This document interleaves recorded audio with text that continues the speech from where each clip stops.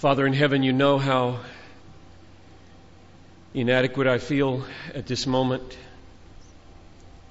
And so I ask for a very special anointing and help from you in the name of Jesus, because of the cross where He died for me. Father, it's a frightening thing to call a generation to die. We sing of it very lightly. We run to this cross, which is where we should run.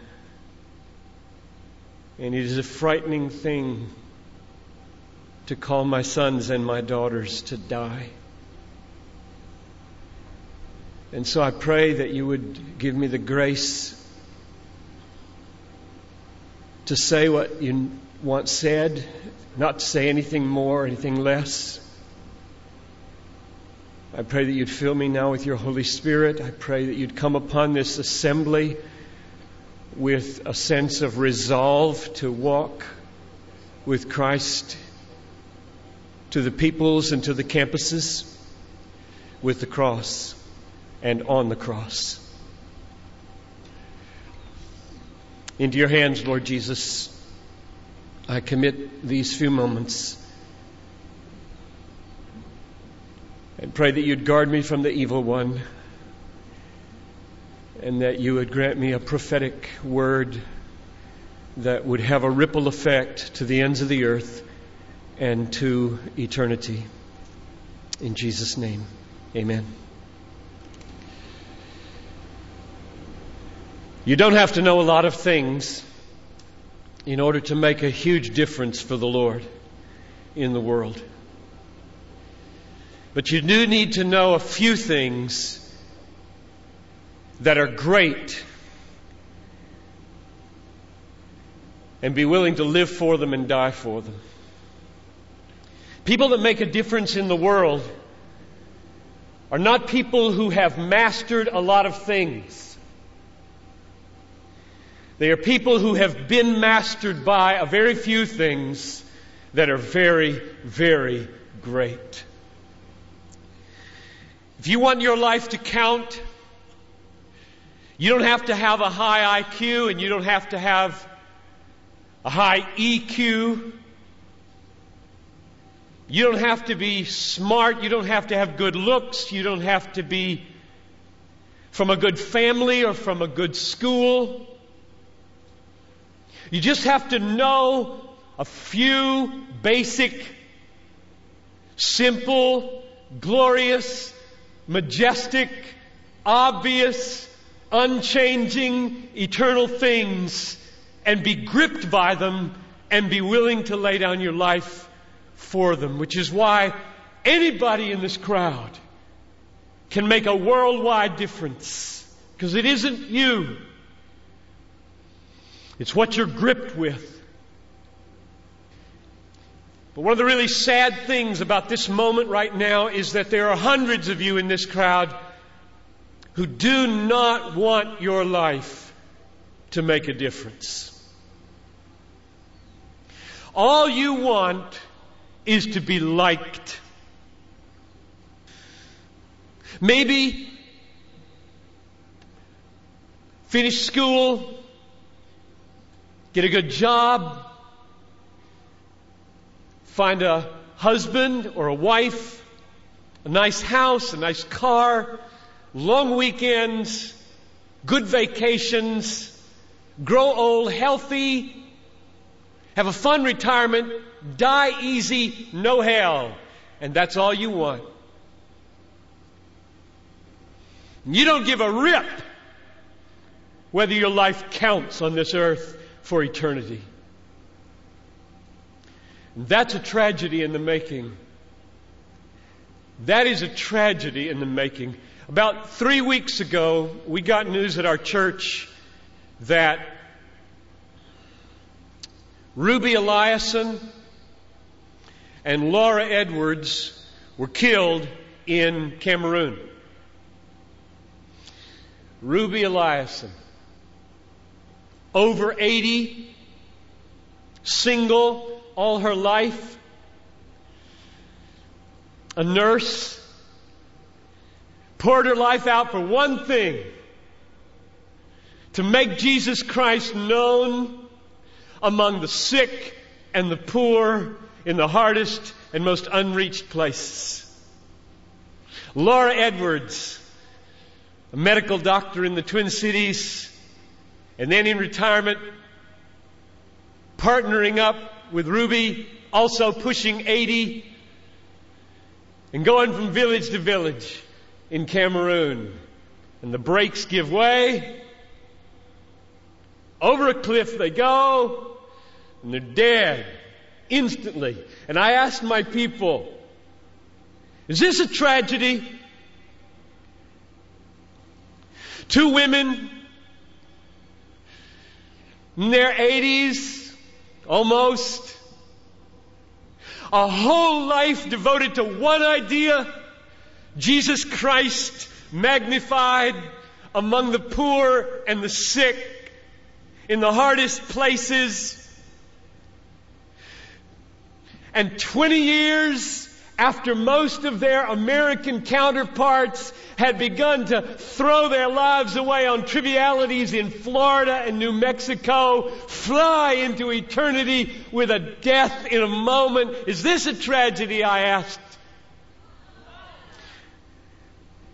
It is not a tragedy. I'll read you what a tragedy is. I've got a little article here from Reader's Digest. You don't read Reader's Digest, I know that. But there is a generation who does. This is a tragedy. Title of the article: Start Now, Retire Early. February 1998. Bob and Penny took early retirement from their jobs in the Northeast 5 years ago when he was 59 and she was 51.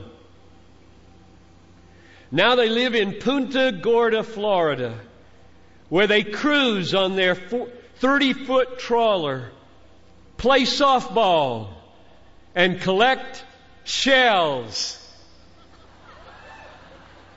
That's a tragedy. That's a tragedy. And there are people in this country that are spending billions of dollars to get you to buy it. And I get 40 minutes to plead with you, don't buy it. With all my heart, I plead with you, don't buy that dream.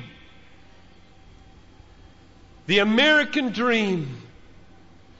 A nice house, a nice car, a nice job, a nice family, a nice retirement, collecting shells.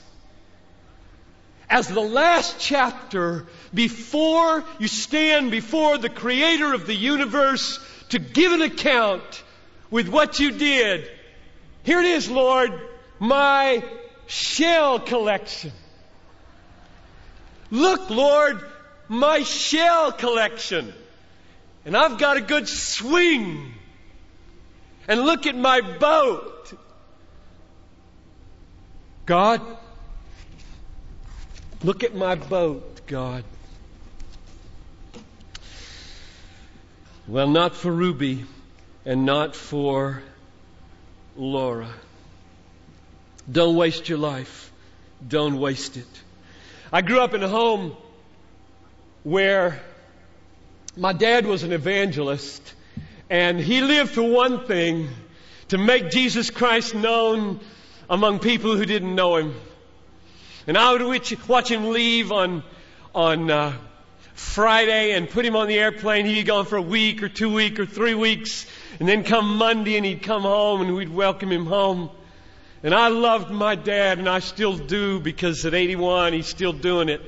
And there was on the kitchen wall in our house a little plaque. I grew up with it from the time I was 6 on, and now it hangs on the wall in my living room at home. And it said this: only one life, 'twill soon be past. Only what's done for Christ will last. 48 years, I've seen that almost every day of my life. And I am here to plead with you to make your life count for the cross. I'm 54 years old, and most of you are 17 to 23 or so, and some exceptions around. I have 4 kids your age. Carson's 27, Ben is 24, Abraham is 20, and Barnabas is 17, and then there's Talitha, she's 4. So I have 4 sons who could be sitting out there. And nothing moves me today to long and yearn and ache and desire more than the desire that these boys not throw away their lives on fatal success. And therefore I come to you, this just came over me like a wave yesterday. I come to you as a father. I'm old enough to be the father of almost everybody on the grass. And I speak to you as the father perhaps that you never had. And I speak to you perhaps as the father that you did have, who never had a vision for you. Or maybe the father that you had who has a vision for you, and it's all about money and it's all about status. Or maybe, and this would be the best of all, I speak as a father exactly what your father has always wanted you to hear. And you never would listen. To lay down your life for Jesus and to go to the hard place and do the hard thing for the glory of the cross. So hear me as a father speaking to my sons and my daughters this afternoon. I love Passion. Passion 97, 98, 99, one day. One of the reasons I love Passion is because the 268 declaration, based on Isaiah 26:8, goes so close to the center of what I feel like I'm about. You know what it says, especially that last phrase. Your name and your renown are the desire of our souls. So here's not just a body, but a soul. And here's not just a soul, but a soul with a desire. And here's not just a soul with a desire, but a desire for something infinitely great and infinitely glorious and infinitely valuable. Namely, the name and the renown of Jesus Christ. And the reason I love Passion so much is because my own life mission and the life mission of my church is almost identical with that vision. And it goes like this. We exist, I exist, to spread a passion for the supremacy of God, the supremacy of Christ, the supremacy of the cross in all things for the joy of all peoples. That's my passion. And I pray that I could deliver it to you. That I could call forth a generation to take this passion to the hard places and lay down your lives for it. You don't have to say it like I say it. You don't have to say it like Louis Giglio says it. You don't have to say it like Beth says it. You don't have to say it like anybody else on this platform says it. But you got to find your way to say it. You got to find your passion and lift it up and say it and live for it and die for it. And then you'll become like Paul. Don't you just love the way the Apostle Paul spoke about his passions? For example, there's one you may not be too familiar with. In Acts chapter 20, verse 24, he says, I don't count my life of any value, nor as precious to myself, If only I might finish my course and the ministry I have received from the Lord Jesus to preach the gospel of the grace of God. Do you hear it? My life doesn't count, but for one thing, to make a difference in the world, you don't have to know a lot of things. One thing. Get one thing clear and die for it. Philippians chapter 3. Whatever gain I had, I counted as loss for the sake of Christ. Indeed, I count everything as loss for the surpassing value of knowing Christ Jesus my Lord. For His sake I have suffered the loss of all things and count them as refuse, that I might gain Christ. I love the way Paul spoke these words of consecration. One thing. And so I asked myself this week and weeks gone by, what's the one thing I could say that perhaps would rivet your hearts on your passion to go to the hard places and do the hard thing, among the hard campuses, among the unreached peoples? And this verse came to my mind, and I emailed it to Louis a few days ago, and he said, that's it. That's where we're going. It's Galatians chapter 6, verse 14. It's so short, you don't need to look it up. You can just read it. Galatians 6:14. May I never boast except in the cross of our Lord Jesus Christ, by which the world was crucified to me, and I was crucified to the world. May I never boast save in the cross of our Lord Jesus Christ, by which the world was crucified to me. Let's say it positively. Boast only in the cross. There's one idea. You don't have to know a lot of things. You don't have to have a great, long education. But you need to know this thing and live for it and die for it. Boast only in the cross. The word boast is used for exulting, rejoicing. Rejoice only in the cross. Exult only in the cross.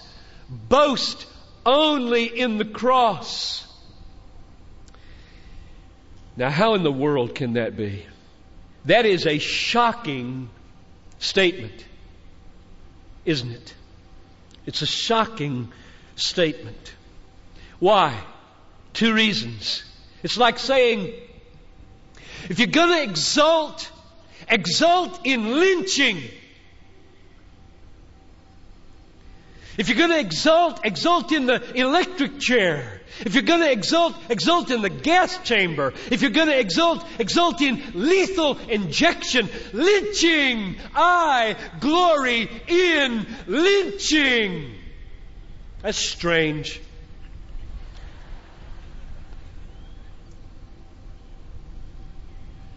That's one reason why it's strange to say, if you're going to boast in life, boast in one thing: the execution of the Son of God under the device more horrible than has ever been devised by a human being, to die.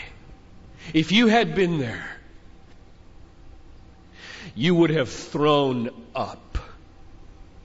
You would have pulled on your hair. You would have screamed and torn your clothing. No, no, no, no. You would have cried and you would have run away and thrown yourself on the ground. This we're going to boast in. This we're going to exult in. This bloody, horrible screaming. You think Jesus died quietly? I think He screamed until His voice was raw. No human being can have nails driven through his wrists without screaming.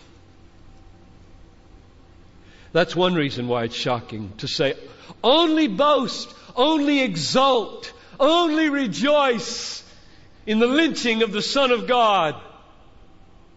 But there's a second reason why it's so shocking. The word only. May I never boast except, that's the negative way of saying, may I boast only. But really, isn't that just double talk for me to say that to you? Exult only in the cross. What? Don't exult in the glory of God. Don't exult in sufferings. Romans 5:3. I exult, same word in Greek. Exult, I boast, I rejoice in my sufferings because they work patience, and patience works approvedness, and approvedness works hope. Or 2 Corinthians 12, I boast, I exult, I glory in my weaknesses. Or 1 Thessalonians 3, you are my boast, he says to the church.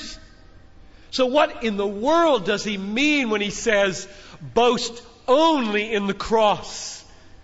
He's boasting in other things. He's exulting in other things. The glory of God, His own sufferings, His own weaknesses, His own converts. What does it mean? Boast only in the cross. Here's what I think it means. For the Christian, all other boasting should be a boasting in the cross. If you boast in the hope of glory, Romans 5:2, let the boasting in the hope of glory be a boasting in the cross.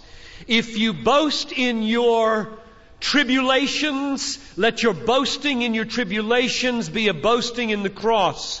If you boast in your weaknesses, let your boasting in your weaknesses be a boasting in the cross. If you boast in your converts, your friends, your family, your health, let it be a boasting in the cross. In other words, boast only in the cross means bring all other boasting under that boasting and make that boasting expressed through this boasting. Now, what in the world is that? What does that mean? What am I saying? Here's what I'm saying, and this is the most important thing I think I will say today. When Christ died, He purchased for sinners everything they enjoy that is not part of their condemnation. Say it another way. We are sinners all.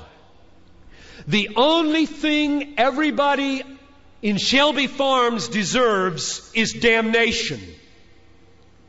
That's all we deserve. Therefore, every beat of your heart on this lawn, every sight with a wholesome eye, every word sung to the Lord, every movement of a strong arm, every step taken with healthy legs, every word heard with a healthy eardrum, every friend at your side, every word that you can read, every joy that springs in your heart is a blood-bought gift which you would not have had He not died.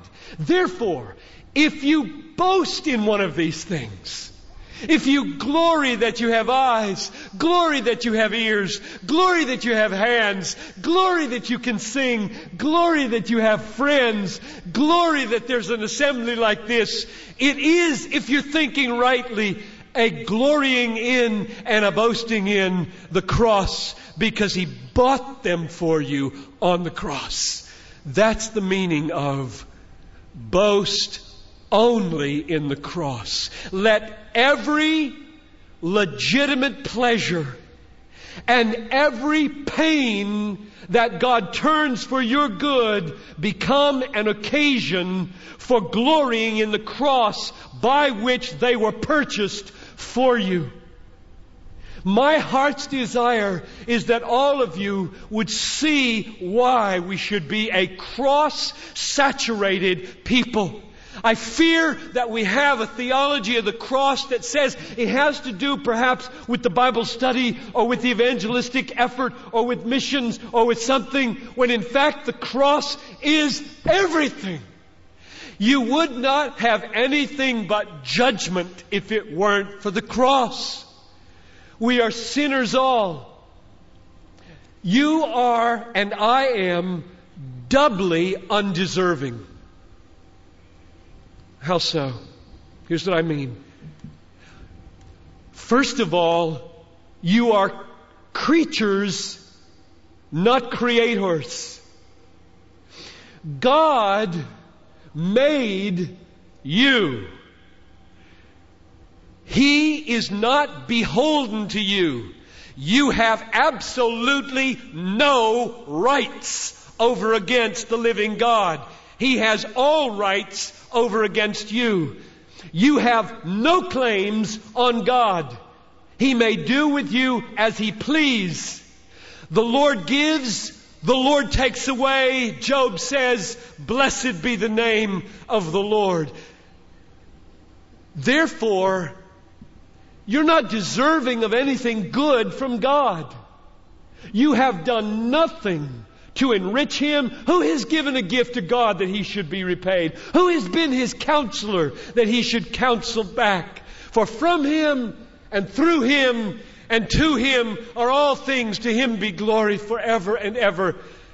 You are creatures and deserve nothing from your Creator. So that's the first sense in which you are not deserving. Which means if you get anything from Him, good, which you all do every day, it was bought by Jesus. Because you are, secondly, sinners, as I am. Please now don't water this down. We've talked about sin this morning, but let me say one more thing that needs underlining. Sin has to do with God, not people. The world thinks of sin as killing somebody or stealing from somebody or lying to somebody. And the Bible thinks you've offended God. You've dishonored God. You've not trusted God. You've belittled God. And therefore, if you get anything good from a holy God, it's because God Himself interposed with His blood, His Son, and bought for you everything you have. My son, my 17-year-old son, totaled our car about 2 months ago. We had a 91 Dodge Spirit. He just got his license about a month before. This has happened with every one of my sons. They get a license, they wreck the car. He's coming home on a snowy night, and I tried to teach him, when it's snowing, you don't have to go the speed limit. You know, most young people think it's a speed minimum, not speed limit, and so they always push it up to the limit. And he lost control, skidded, hit the guardrail in the back, then the front, spun around on the freeway off to the right side, and God spared him. Didn't have a scratch on him. The car was totaled as the cars whizzed by. Now, I'm a sinner, and Barnabas is a sinner. Where did that come from, that mercy? Came from the cross. So should I exult in the safety of my son? Yes. But only, there's the word from Galatians 6:14, only as a boasting in the cross. Do you see how thoroughly cross-centered and cross-saturated your life will become if you get a hold of this.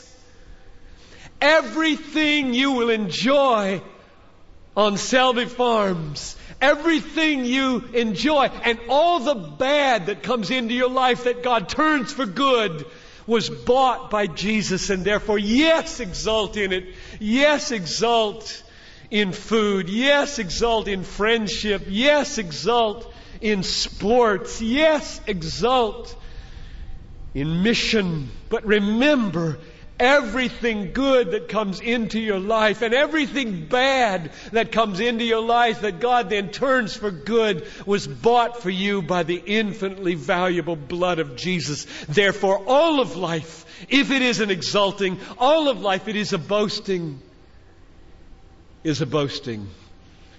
the cross. Well, that's what I wanted to tell you today. I wanted you to hear that. I want to call you to that. You don't have to know a lot of things to make a difference in the world. But you do need to know that on the cross, Christ became your righteousness. On the cross, Christ took away your sins. On the cross, Christ bore your guilt and your condemnation. You need to know that and then be gripped by it. And then let your life be saturated by it. You need to know that everything you experience, everything that's good, everything that's bad, that's turned for good, was bought by the cross so that you become only a cross boaster.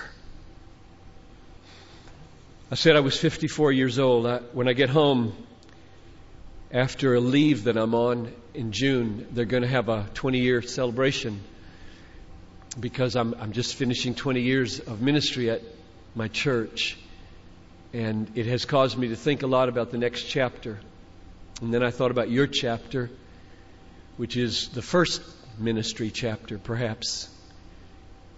And I just want to say publicly that my coming here has been an occasion, both in the preparation and the presence, of rededication and reconsecration of my last chapter from 54 to whatever God gives me, of life devoted to the supremacy of God in the cross.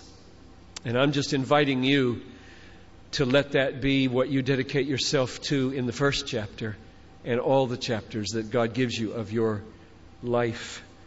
May it never be that we should boast in the cross of our Lord Jesus Christ. One last thought. Isn't it remarkable? Isn't it amazing, according to Galatians 6:14, that Christ died for His own glorification? May it never be that I should glory or boast or exult except in the cross by which the world was crucified to me and I to the world. Christ died on the cross so that my exaltation would be in His cross. That is, so that His cross would be glorified. So put it another way, Christ died in order that His cross might be glorified in my exulting in it. And do you hear what the implications of that are? Christ died so that His cross would experience a glorification in my exaltation in the cross. To me, this is the best of all possible theologies. The best of all possible worlds is that Jesus Christ would come into the world in order to magnify His cross through my exulting in His cross, so that He gets the glorification and I get the exaltation. But that's not quite where I want to end. One more step. It's not simply you and me in our little wonderful, glorying, exulting, happy exaltation in the cross, because our sins are forgiven and we're heading for glory when we go over a cliff. Rather, this is the way to say it biblically. Jesus Christ came into the world in order to die on a cross, in order that His cross might experience a glorification in my exaltation, in Campus's exaltation in the cross. Or that His cross might experience a glorification in my exaltation in the peoples, the unreached peoples, exulting in the cross. I hope that you will take this booklet, which I think you got at your registration, and sometime before you leave, turn to page 14, where it talks about missions and about the statistics of how many peoples are out there unreached, and realize what Galatians 6:14 and boasting in the cross ultimately means about your joy and your glorification in the cross. Let me say it again. God is going to get the glory in the cross. You're going to get the joy in the cross.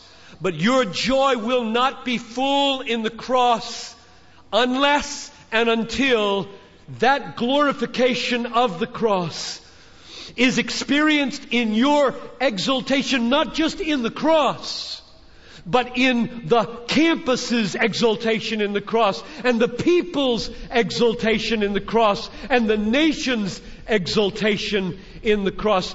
Then your joy will be full. And so I call you as a generation to join me in my last chapter on your first chapter. May it never be that we would boast or glory or exult in anything except the cross of our Lord Jesus Christ, by which the world was crucified to me and I to the world. Lord, take it, please. Take this call to die, because there is no place where you get more glory than when we are on the cross with you. Take this plea to die and seal it so that there are martyrs here, and there are thousands who take up the challenge to go to the nations and to go to the campuses, the hard ones, at the hard time, in the hard places, for the glory of the cross. Through Christ I pray. Amen.